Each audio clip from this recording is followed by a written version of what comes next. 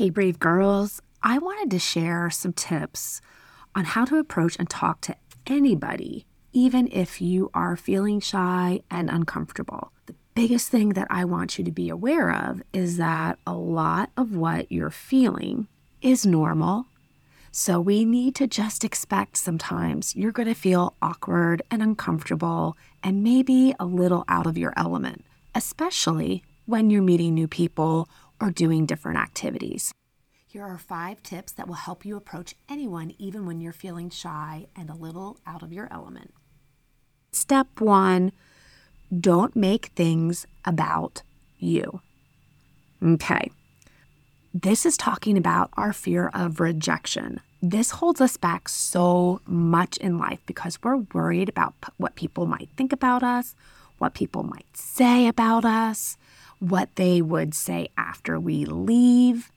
So that fear of judgment keeps us really playing small. It basically is our worry showing up in full force saying, hey, this doesn't feel comfortable. Hey, this doesn't feel safe. Hey, I don't feel safe and I don't feel comfortable. So guess what? You can't handle this.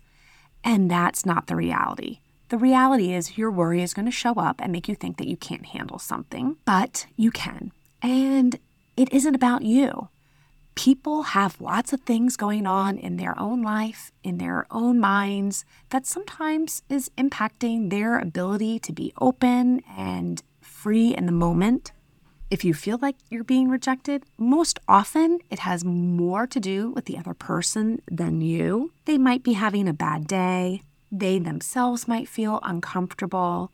Maybe there was an expectation they had that isn't working out the way that they had expected, and they're not feeling very flexible. So when you first go into a situation, don't make it about you. Get curious about the people around you.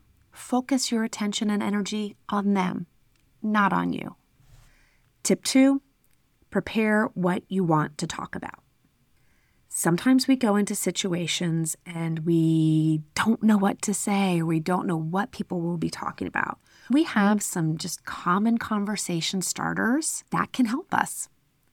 Looking for how you have something in common with someone, where there's a shared interest, that's how you build connection. So using open-ended questions. Open-ended questions, remember, start with who, what, when, where, why, and how.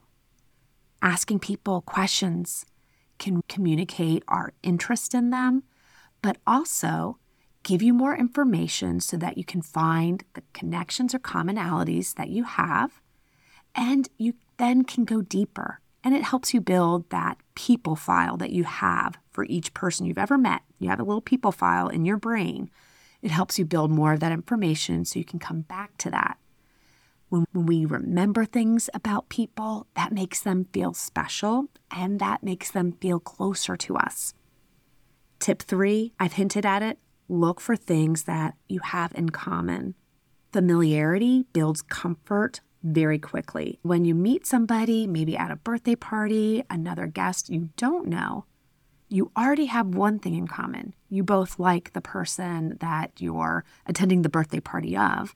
So finding out how there may be other commonalities can be a way to make a new friend. One of the girls that I coach this past weekend, she went to a birthday party for one of her good friends, met another girl at that party, and guess what? This weekend, she's going to that other girl's birthday party because she made a connection.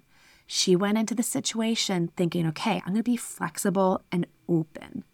I'm going to try and find new people that I can meet and get to know. And having that mindset truly helped her in being open to making the connections.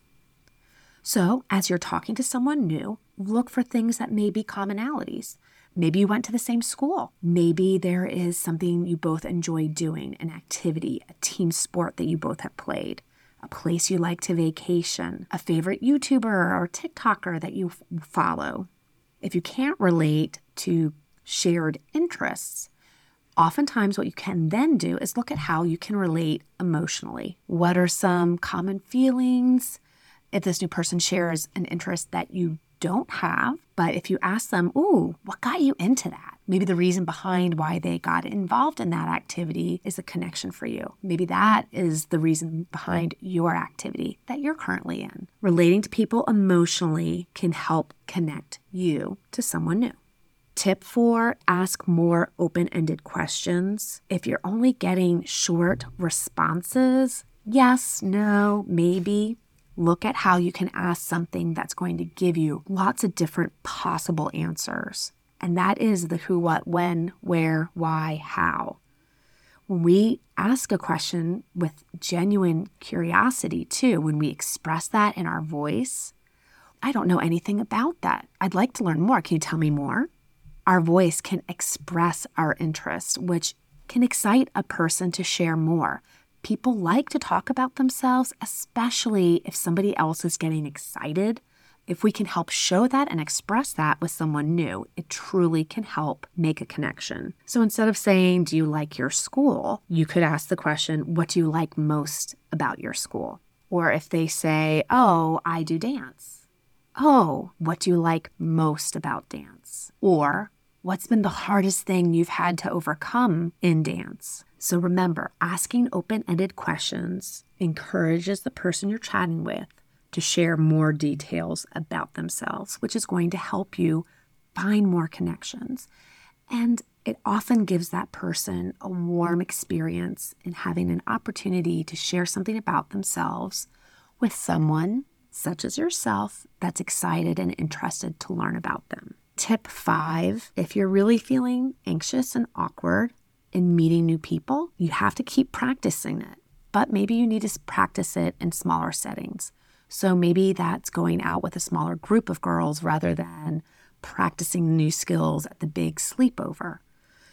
Some things still feel uncomfortable, and that's okay. We need to really make sure that we are acknowledging the discomfort, saying, hey, I know you're going to be here. It's okay that you're here. And just because you're here and I feel it doesn't mean that I can't do this.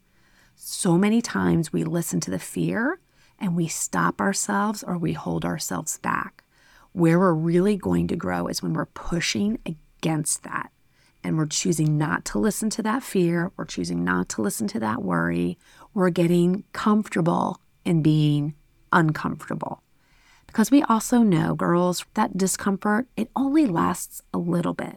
It isn't going to last the whole time. Make sure that when you're practicing in a smaller group, that you're making eye contact, you're smiling, you're doing some reflective listening, where that would be nodding your head, making statements like, oh, wow, so that people can see you're interested and listening in what they're sharing. So when you have a little bit of practice and you're doing things in a smaller group, stretch yourself to a larger group. Make sure you're getting out of that comfort zone. Let me know in the community page, how is it for you connecting with new people? What is your process? Is there a question that you like to ask people that you feel really helps you get to know them? Or a question that helps somebody open up? I would love to hear what you recommend because I know a lot of girls in the Brave Tribe will also benefit from your recommendation as well. I hope these 5 tips have helped, sweet friend, and I can't wait to see you on our next call. If you have a topic you want us to discuss in our next call, let me know. Make sure to also add that to our community page. Take care, sweet friend, and continue to live life bravely.